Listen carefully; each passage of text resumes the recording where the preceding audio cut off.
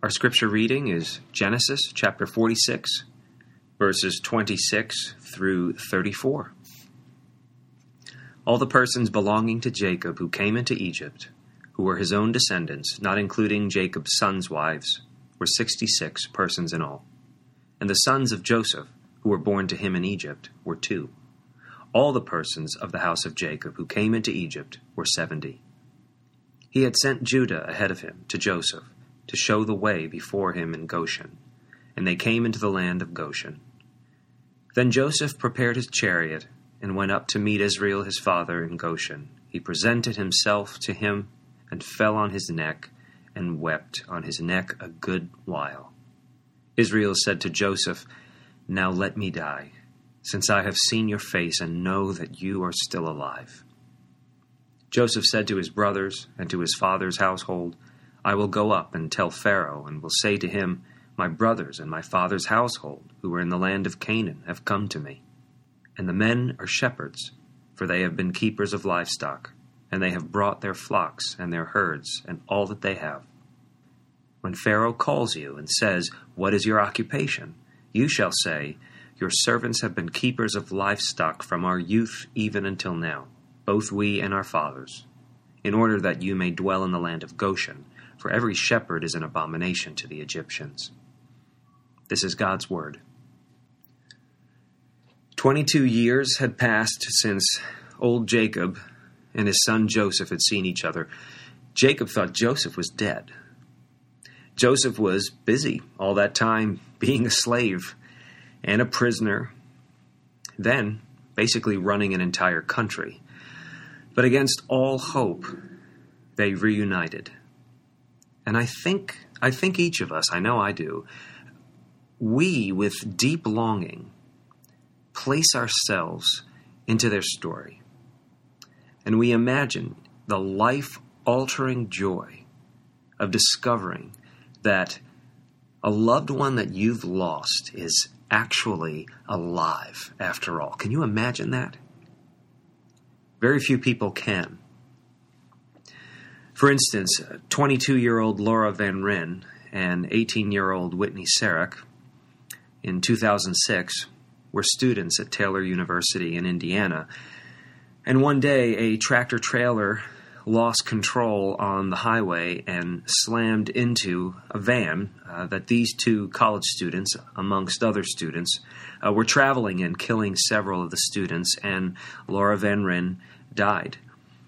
Whitney Sarek survived the crash and was rushed to a hospital. Now, the crash site was a total chaotic mess. And in the destruction, in the wreckage, in the carnage, the purses of these two young women were switched. Well, that means that the photo IDs of these two young women were switched, and in a string of very rare circumstances, the dead woman's body was misidentified. And the survivor, who was in the hospital, in a coma, because of bruises to her face and to her body, was virtually unrecognizable. Because of all this, the two identities, the two women, were mistaken for each other. And so the deceased woman was buried by the wrong family. And the surviving woman was being slowly rehabilitated. And alongside of her was, loving with her, caring for her, was the wrong family. It was only about 2 months later that the family taking care of the survivor in the hospital started to realize that something was not right. And according to Dateline NBC, who 2 years later in 2008 interviewed both families, it was 5 weeks since Colleen Sarek had taken one fateful call when she was told her daughter Whitney had been killed in a high-speed car crash. Now, the same people who had called then, the Grant County, Michigan coroner and the Grant County chaplain, the same people were calling her back, and she heard these words in the middle of the night over the phone: "We have reason to believe that your daughter Whitney is alive. Can you imagine that? And Colleen Sarek, the mother, years later described in summary what the entire process of grief and then unexpected, unimaginable reunification felt like. She used 3 words: being complete again. Now, what that family experienced is very rare, granted, okay? And what Jacob and Joseph experienced was very rare. You know, we've all lost people that we haven't gotten back. And our bodies, our minds, our souls bear scars that will not fade away in this lifetime. Some of our relationships will never be the same in this lifetime. So quite authentically, the Bible declares that all of creation groans for being complete again. And the God of the Bible grants very rare foretastes, whispers of that coming restoration. The reunification of Jacob with his son Joseph was a foretaste, was a whisper of God restoring all of creation, of restoring what was lost and broken. You may have heard of Christmas in July. Well, today is Easter in November. Okay, Jacob and Joseph reuniting is about the biblical hope of restoration. It is possible for you to live without hope. Even if you're a Christian here, it is possible for you to live your life without hope. I don't recommend it. Now look, of course, we have to anticipate difficulty in our lives. We have to anticipate pain and conflict, injustice. It would be unwise for us to not anticipate such things. But Christian hope focuses on God's promise to resurrect and restore you. Now, Jacob had anticipated that he would die in his grief. Going back several decades, as we recall Jacob's difficult life, he had lost his mother, Rebekah, while he was in exile for 2 decades in Paddan Aram, where he found wives and started raising a family, but in exile, running in fear from his brother Esau. His brother Esau's relationship with him was very complicated. And when Jacob returned to his home, his mother Rebekah had died. She had died in his exile, and he never saw her again. And then as he began raising his family and his children began growing up, his beloved wife Rachel died, giving birth to Benjamin. After that, he lost his son Joseph when Joseph was a teenager, believing that Joseph was dead. And many years later, he lost Simeon in a sense, because Simeon was being held captive by this official in Egypt who was selling grain to Jacob's sons.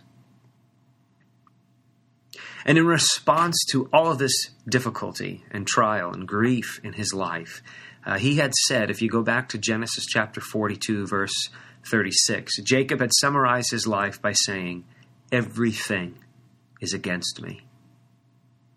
So you see, Jacob's loss and grief had turned him into a pessimist. But one day his sons returned to him from Egypt, and they basically said, "Dad, we have reason to believe that your son Joseph is alive." And when Jacob recovers from the disbelief of such an amazing realization, God said to him, and this is in Genesis chapter 46, verses 3 and 4, "I am God, the God of your father. Do not be afraid to go down to Egypt, for there I will make you into a great nation. I myself will go down with you to Egypt, and I will also bring you up again. And Joseph's hand shall close your eyes," which means Joseph is going to be with you when you die. And we see in today's passage that Joseph presented himself to his father Jacob after 22 years, and fell on his neck and wept on his neck a good while. And then Jacob says to Joseph, "Now let me die, since I have seen your face, and know that you are still alive." Although Jacob had anticipated that he would take his grief to his grave with him, like his grandparents Abraham and Sarah, who, figuratively speaking, received their son Isaac back from the dead, God restored to Jacob and to Jacob's family and to Joseph what they all thought was lost forever. This lost son returned theme is key to understanding the heart of God. This theme comes up again and again in the Bible, and especially in the New Testament, and it is the key to understanding the mission of God in history, in the world, and even in your life. God promised from the very beginning in Genesis chapter 3 and throughout the Old Testament, God promised to restore humanity, essentially humanity being his children who were dead to him. In Luke chapter 15, this famous passage in the Gospel of Luke, where Jesus tells 3 parables that really capture God's mission and really captured the mission of Jesus Christ. He tells the parable of a shepherd who finds one lost sheep. Then he tells a parable of a woman who finds one lost precious coin. And then he tells a parable about one father who lost his prodigal son and then finds him again. And in all 3 scenarios, the shepherd, the woman, the father, all rejoice over what was restored to them.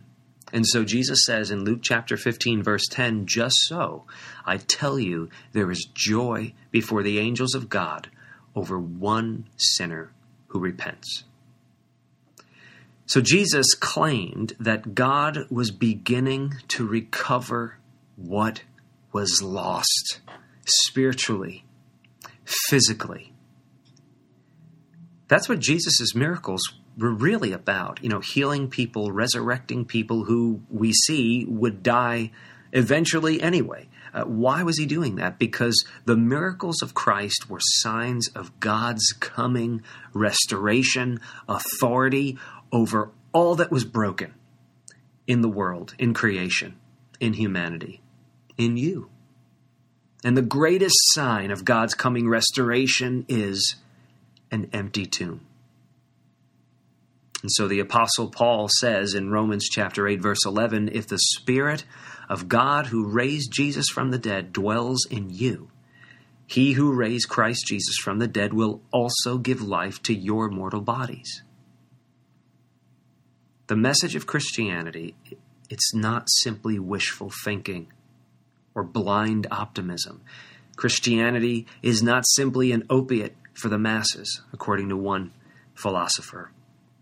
By the way, Christianity does become those things. It does become blind optimism or wishful thinking or an opiate for the masses when the church and Christians misunderstand and misuse the message. But the original message of the gospel, according to Jesus and his apostles in the New Testament, it is the brightest and boldest opposition to the chaos and the decay that is all around us. And it's all summarized in conclusion at the end of the Bible in Revelation chapter 21, verse 5, when the one who is seated on the throne says, "Behold, I am making all things new." So my encouragement to you today, my invitation and my challenge is for you to begin to expect far much more of God than you do by putting your greatest hope in this coming restoration. Your expectations are usually too weak. Like Jacob, we base our expectations on what we've seen in a hard life. And look, I'm not really criticizing that. I'm not criticizing Jacob. I'm not criticizing you. In a sense, that is very realistic. In another sense, it's immature. And I don't use the word immature to belittle you or insult you. What I mean by immature is incomplete. It is very realistic to base your expectations on what you've seen in this difficult world, in this hard life. But it is incomplete to think that way. For instance, C.S. Lewis once said, "Our Lord finds our desires not too strong but too weak. We are half-hearted creatures fooling about with drink and sex and ambition when infinite joy is offered us. Like an ignorant child who wants to go on making mud pies in a slum because he cannot imagine what is meant by the offer of a holiday at the sea. We are far too easily pleased." You know that not only our worst crimes, not simply your worst thoughts and words, and your darkest actions, but even humanity's greatest achievements aim far too low when they are not conceived, planned, carried out in expectation of God making all things new. God's coming restoration is the reason, is the basis for all the good that we do and create and give and build and design and love. So yes, grieve death. Protest against injustice, but do these things appropriately. Appropriately. Don't ignore your grief. Don't ignore injustice. You must recognize these things. Your grief, the outcry against injustice in the world, these proclaim that things are not the way they should be. The worst thing you could do is ignore your grief. The worst thing you could do is look away from injustice. But grieve and cry out appropriately. And what I mean by that is, you must recognize that you're protesting, that your grief, that your sorrow ultimately is not where you get your comfort or your hope from. You will begin to recover from a loss, but another loss is coming. You will work against one injustice, but another injustice will come. And so your hope must be beyond the endeavors of this life. Your hope must be in the foundation for all of your good endeavors, the fact that we rejoice in hope of the glory of God. Romans 5, verse 2. Rejoice in the hope of the glory of God. Now you may be thinking at this point, well, I still don't have any hope. I don't. Look, here is where I think your hope begins. I think you begin by recognizing, rejoicing in a restored spirit. And here's what I mean by that. On the cross, God lost his precious Son. And on that very first Easter morning, God's only Son was restored to him. But Jesus, his death, his resurrection, it was just the beginning of God's full restoration process. The Apostle Paul in Ephesians chapter 2 said, "You were dead in your trespasses and sins." You were dead. And Paul went on to say, you, by nature, were children of wrath. But Paul went on to say, but God, being rich in mercy, because of the great love with which he loved us, even when we were dead in our trespasses, made us alive together with Christ. By grace, you've been saved. You see, the spiritual renewal comes before the physical renewal in God's restoration process. Again, Jesus in his parable saying about the father whose lost son was returned to him, "For this my son was dead and is alive again. He was lost and is found." Do you see? God the Father lost you. Hope begins when you make God's promise to restore all things personal. God lost you. You were his precious son. You were his precious daughter. And like the prodigal's dad, like the prodigal's dad who said to everybody in the house, "Rejoice with me, my son's come back." Like Jacob who said, "I can die in peace because I've seen you again, Joseph." God rejoices because you have been restored to him by the reconciling death and the life-giving resurrection of Jesus Christ.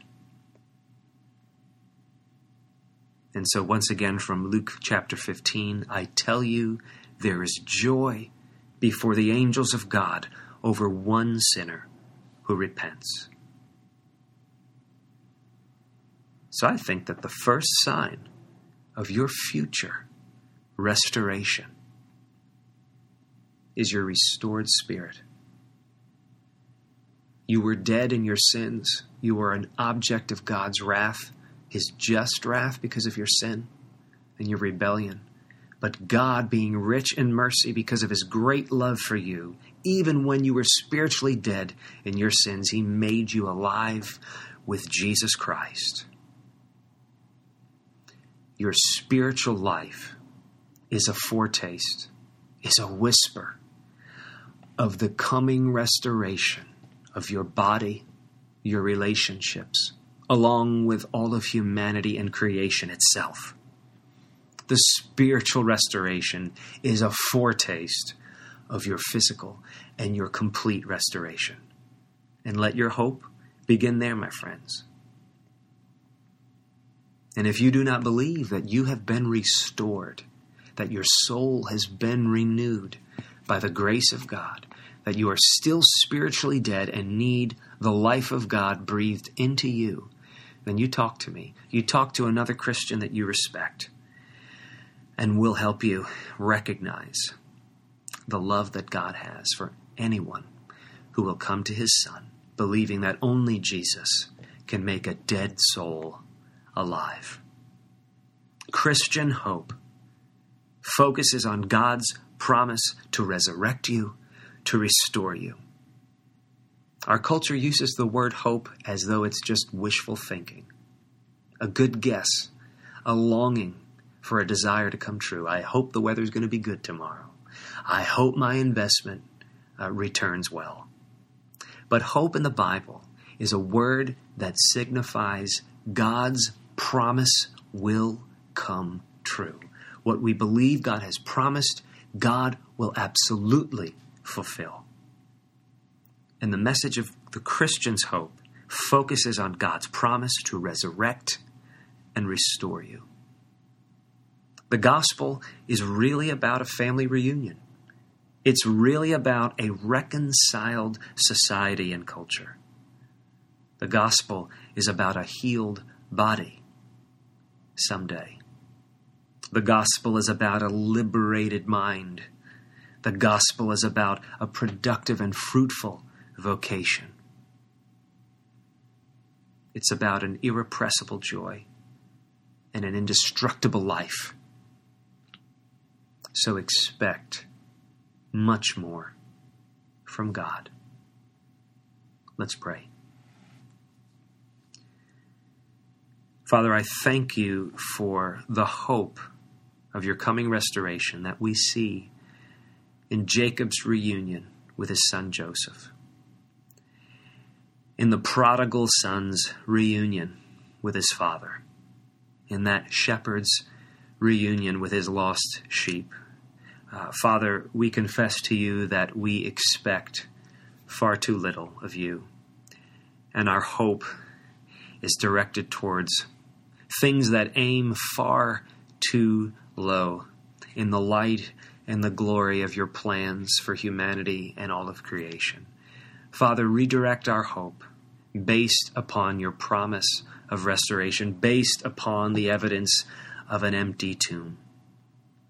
You who have given life to our dead souls, we expect and wait and long for the restoration of our bodies, our relationships, and all of creation. Until then, may we live in hope of your promises. And Lord, if anybody who is listening does not know the hope of your coming restoration and resurrection and reconciliation, I ask that you would give them the gift of faith to wake up, to come alive, and trust you for the first time. In the name of Jesus, our risen Savior, amen.